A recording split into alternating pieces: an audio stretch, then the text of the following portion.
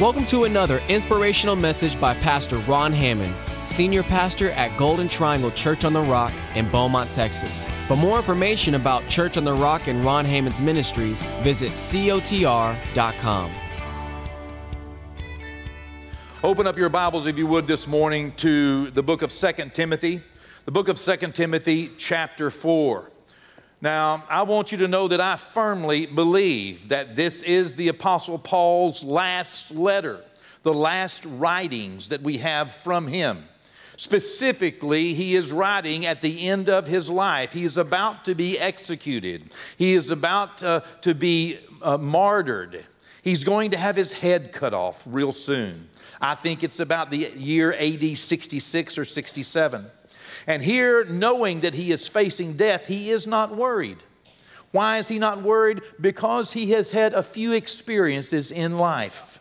One of the experiences he had is that he did not know whether he was awake or asleep, whether he was in his body or out of his body. He said, I can't tell you which one it was, but I can tell you this. I had one of those spooky spiritual experiences, he said, and I was called up into the third heaven, and I saw some things that I cannot even describe. I can't begin to explain the things that I saw, but one thing it left the Apostle Paul with, it left him with a realization that death is not death. Death is life.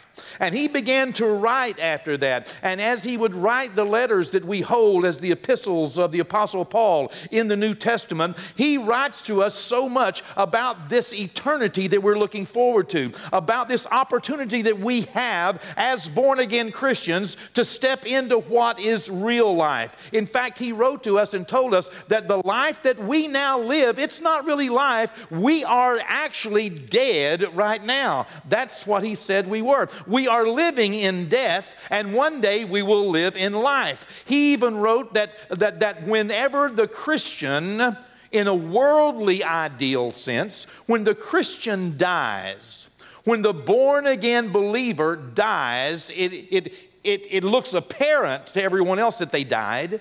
They really didn't die. He says, but rather what happened is life swallowed them up. He said that one day each one of us will be swallowed up by life.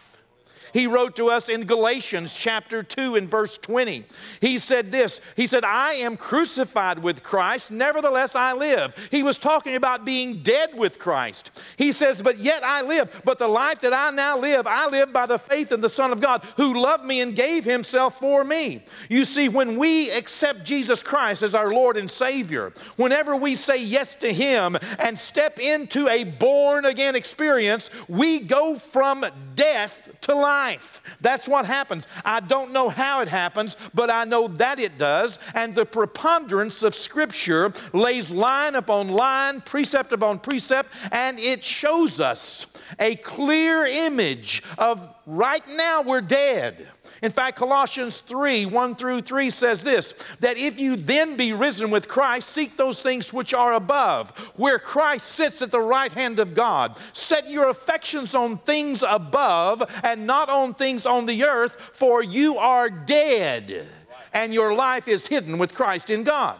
Now, that is a plain image. The Apostle Paul was trying his best to describe to us what he saw, what he experienced. In all of his writings, he's telling us to look forward to this last trump, to the time whenever the dead in Christ shall rise first, and we which are alive and remain shall be changed in a moment, in the twinkling of an eye. It doth not yet appear what we shall be, but we know that when we see him, we shall be changed to be like him, because we shall finally see everything just like it is.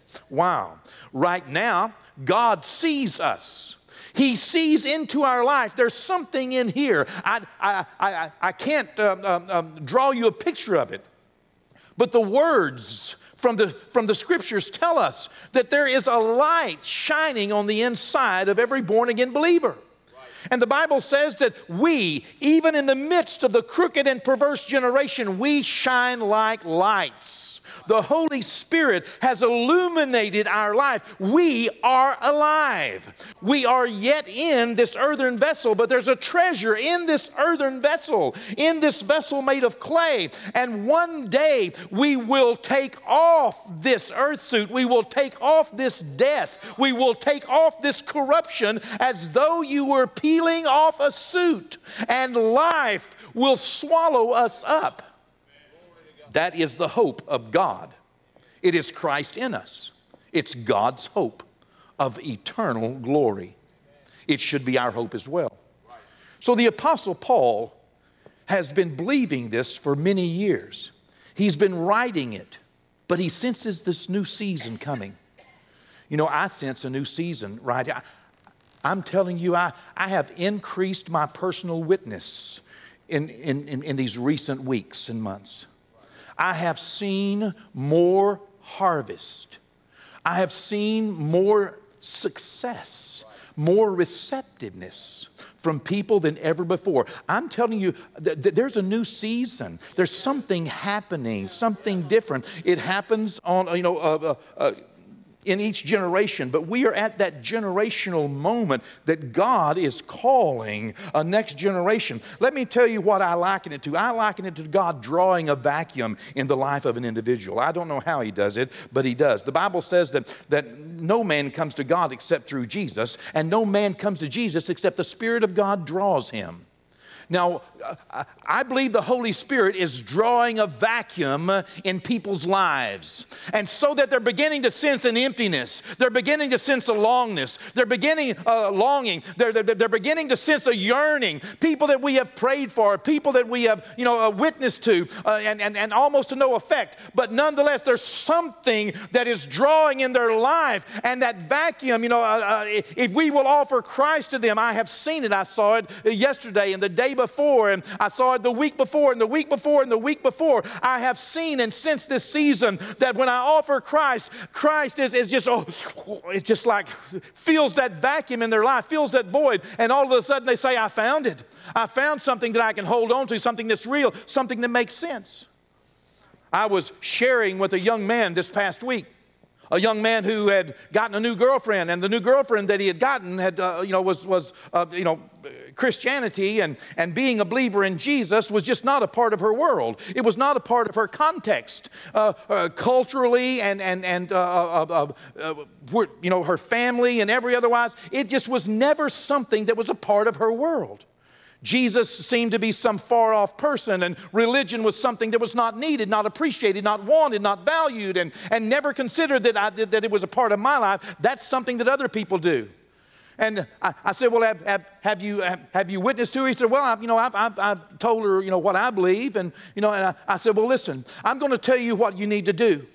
I want you to, on purpose, find a way to get her into a church that believes the Word of God and preaches the clear message of the gospel of Christ. I want you to do whatever it takes to get her into a church, not a dead church, but a living church, a Spirit-filled church, a church that teaches the Word, Baptist, Methodist, Church of Christ. It doesn't matter what kind, just make sure it's alive. Make sure that they preach the Word and believe the Word and live the Word, and that they're on fire for Jesus. And if you'll get her into that, when she hears the Word of God under the anointing of the Holy Spirit, it will do something to her that nothing else can do. All of a sudden, she will never be able to deny what's happening on the inside of her, that something is drawing and calling her, and it will lift her up. That's what convinces people.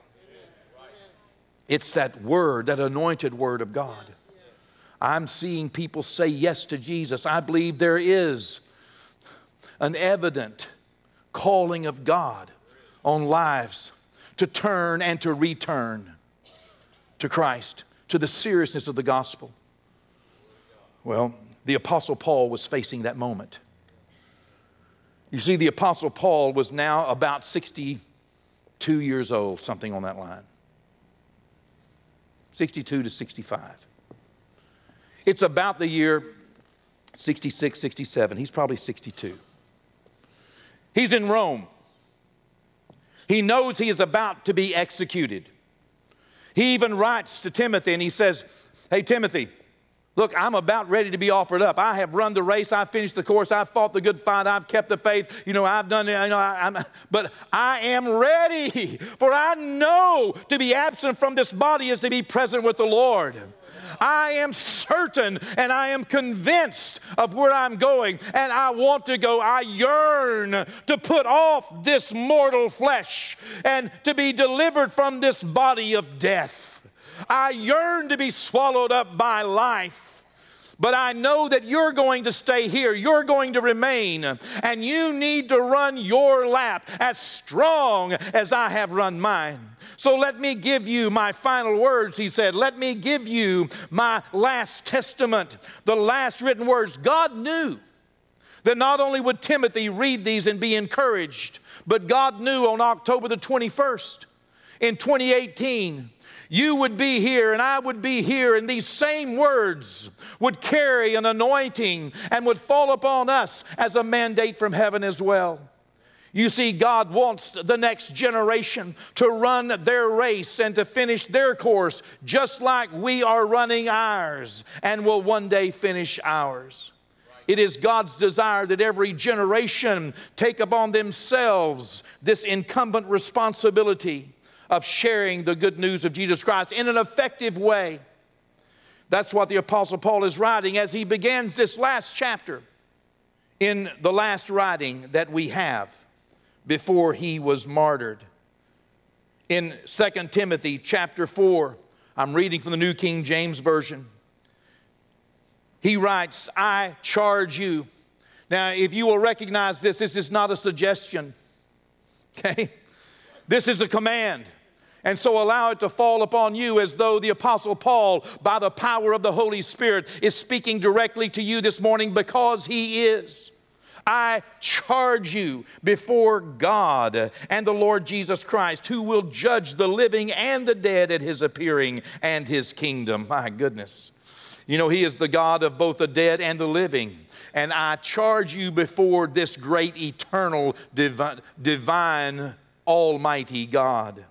He says in verse 2, preach the word. Okay, back up just a moment. Boy, if you allow that word preach to make you think that that is relegated to a guy in a suit standing on a platform in front of a bunch of people who are ready to go to lunch and trying to stay awake, you're missing it. Okay? That word preach does not mean what a preacher does. That word preach means to proclaim, and it goes out to every born-again believer. It is the responsibility of every person who accepts Jesus Christ to be a proclaimer, to be a messenger. It means proclaim. Please don't read it as though it's something that someone else does in a far distant world that you can't compete with or even understand. That's not the truth. The Apostle Paul, when he's writing this, he understands exactly what he's saying, and he says, Timothy, I charge you by the living God. You proclaim. You live a life that proclaims the Word of God. You allow your life to be a proclamation of the gospel of Jesus Christ. Why? Because it is the gospel. It is the Word of God that has the power to save. It's the Word. You can get a lot of counsel from a lot of places. You can read some nice poems and listen to some songs, and those poems ought to be written and hung on a wall somewhere, but they won't change your life. You should get better. You should be better. You should do good things, but doing good things can leave you without a relationship with Jesus Christ. We do good things because we are saved. We don't do good things to get saved. We're not here trying to make bad people better. As you know, we are trying to make dead people live. That's our goal. Our goal is to introduce people to Jesus Christ, and it's by the Word of God. The Word of God says in Romans, the first chapter, in verse 16, I am not ashamed of the good news of the gospel of Jesus Christ, for it is the power of God unto salvation to everyone who will believe, regardless of their situation, circumstance, culture, custom, stage, or estate of life. This word, that's why he told Timothy, make sure that you proclaim the word of Almighty God. Preach the word, he said. Be ready, Timothy. Be ready. You see, there's an urgency to the gospel. Why is there an urgency to the gospel? Because people are lost and on their way to hell, or else they are wandering in this life and living in hell. There is an urgency before they take a temporary situation and create a permanent problem. There's an urgency for them to hear and to hold the word of the living God. This urgency, be ready, he said. Be ready in season and out of season. What does that mean? That means when it's comfortable and when it's not. When people want to hear it and when people don't. Whenever it's convenient and popular and when it's inconvenient and unpopular. Nonetheless, there's an urgency for you to proclaim the word of God in everyday life. He says, listen, you'll need to convince. Do you know that you will never convince someone of something that you are not yet convinced of? If it doesn't burn in you, it won't burn in anyone that hears you. You will never be able to convince someone else of something that you are unsure of. And this is the first mandate, that we need to be people who convince others. That we are proclaiming the word of God in truth, and that we are ready in season and out of season, that we are able to convince others. Why? Because we are convinced.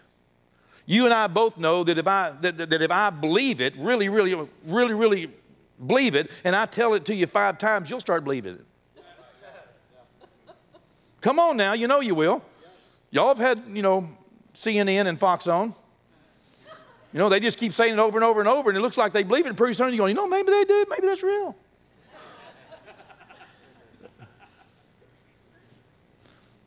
We need to be convinced of the word of Almighty God. We need to be convinced of the truth of Almighty God. But not only do we need to be convinced, we also need to make sure that we are able to rebuke. Oh my goodness, that's another one of those words like preach. That's one of those words you want to go, whoa, right? Yeah. Well, let me tell you what this means. It means to correct. It means that every one of us ought to be able to say to our friends and families with conviction, with love, without criticism, without judgmentalism, because it's not our word, it's God's word. We ought to be able to say to our friends and family, that's wrong, you shouldn't do that anymore. That's not right. It doesn't mean we have to hate him or slap him or not love him or, kick him around. Okay? We don't need to be telling everybody else about it, but we need to be able to say that's wrong. You don't need to be doing that anymore. Okay? Hello? That's the reality of it. There's an urgency because the whole world is saying everything's okay. The whole world is saying that your truth and my truth are 2 different truths, and what's good for you is good for me, and there's no right and there's no wrong. Hogwash. Okay. Rebuke, correct. We should be able to. Just this week, someone came to talk to me, and they told me something that they need a little help with, and I told them okay, and I gave them some good advice. But then before I pray, you look at me. Look at me right here in the eyes. I said, now look, don't you do that anymore. You understand me? That's wrong. You quit that. And they said, okay. Do you know how that does good? That helps. It does. Have whatever it takes to stand up and to say, that's not right, that's wrong, you shouldn't do that. That's what friends do. Friends don't let friends go to hell, and friends don't let friends live in hell. Okay? You don't have to hate them, you don't have to distance yourself, you just need to say, that's wrong, stop that. And exhort, that word means to encourage. So we need to be able to take the word of God when it's popular and when it's not, and be able to convince people, to be able to correct people, and to be able to encourage others with all long suffering and teaching. That means with patience. We need to have, sometimes it takes a little while. Some clay is just hard to work with, and you just got to take a little while, and you got to teach them and bring them along, just continuing to encourage them, just giving them a little time and attention. There's hardly anything that cannot be remedied with giving God enough time and opportunity. If you're in a situation right now and you need help from God, just lay it before Him. Get some good godly counsel, not some good worldly counsel. the world will do its best to try to make you feel better about being bad. Hello? And if you're not watchful, you can get a whole lot of people around you that believe that whatever you're doing is just best for you. And they'll start encouraging you that way. In fact, that's what he's saying here. For the time will come when people will not endure sound doctrine. That means they will not hold on to the truth of God's word. But according to their own desires, according to the things they want. You know, wanting something doesn't necessarily mean it's right or best or good, and it doesn't mean that your want's not going to change right down the road. Okay? They will, out of their own desires, out of their own feelings, they will gather people around them that will support whatever they want to do. I'll just paraphrase that, okay? You know, one of the worst things in life is having friends that'll support you, whatever you do. Hello? It's one of the best things and one of the worst things. Because when people around you start telling you that what you're doing is right and you know it's not time to let them convince you. It's time to look at them and say, stop that. You be a better friend to me than that. Now, I'm struggling with this and you need to help me. Come on now, help me. Okay? What do you really believe? Okay? What's really right? Help me, I'm struggling here. We're not just looking for things that won't help. We're looking for things that will help. Don't you want to be happy? Well, God will help. The truth will help. Encouragement will help. Good news. Feelings change. Well, for what that's worth. All right, verse 4. And they will turn their ears away from the truth and be turned aside to empty, vain fables, things that won't help. But you be watchful in all things, and you endure afflictions. Do the work of an evangelist. Again, religious word. Do the work of a messenger sent by God with good news. Do the work of somebody that's coming with good news. You see, God's word is always redemptive. We're not condemning. Born-again believers should never be condemning and critical and judgmental. We should be able to be, encourage and correct and convince. And we should be able to do this with a lot of patience. And we should be able as well to do it as though we are messengers from God. That's what we've been charged to do, so that we can fulfill what God has called us to do. Amen? Okay. Well, hey, there's a vacuum out here in people's lives. I've seen it. You know, gosh, I was getting my car inspected Friday, and I just turned around, went back, and I said, listen, man, I don't know what's going on in your life, but let me tell you something. The answer is Jesus Christ. Okay? Well, he went, I could tell he was sucking it in. I had people waiting behind me wanting to be next in line, and I just went ahead and took my time boldly because he needed to know that Jesus was the answer. And man, he just began to suck in all. I said, look, I can tell you, if you'll just turn your life on and give him a chance, if you'll just ask him, and it was like there was a pause button. That's the answer. Listen, there's a hunger out there. We're in this season. Let's capitalize on this season. It's like, when the redfish are running, you need to go fishing. It's like, you know what I mean? Come on. Okay? We're in a season of people being so open to the Word. We're in a season when people will allow you to convince them.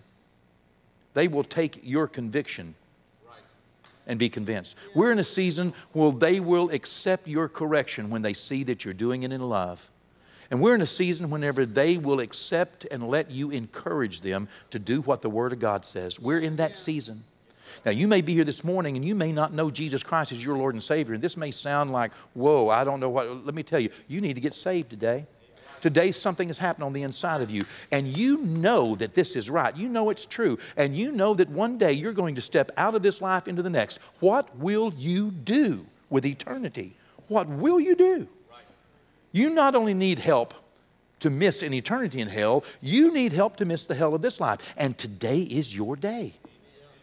Why not? Every one of us has had to come through the same process of recognizing that we needed a Savior. Repenting of our sins, just simply saying, God, I'm sorry, and here I am, Lord. If you can do anything with this, Lord, here I am. And then receiving Him by asking Him to come into your life and save your soul.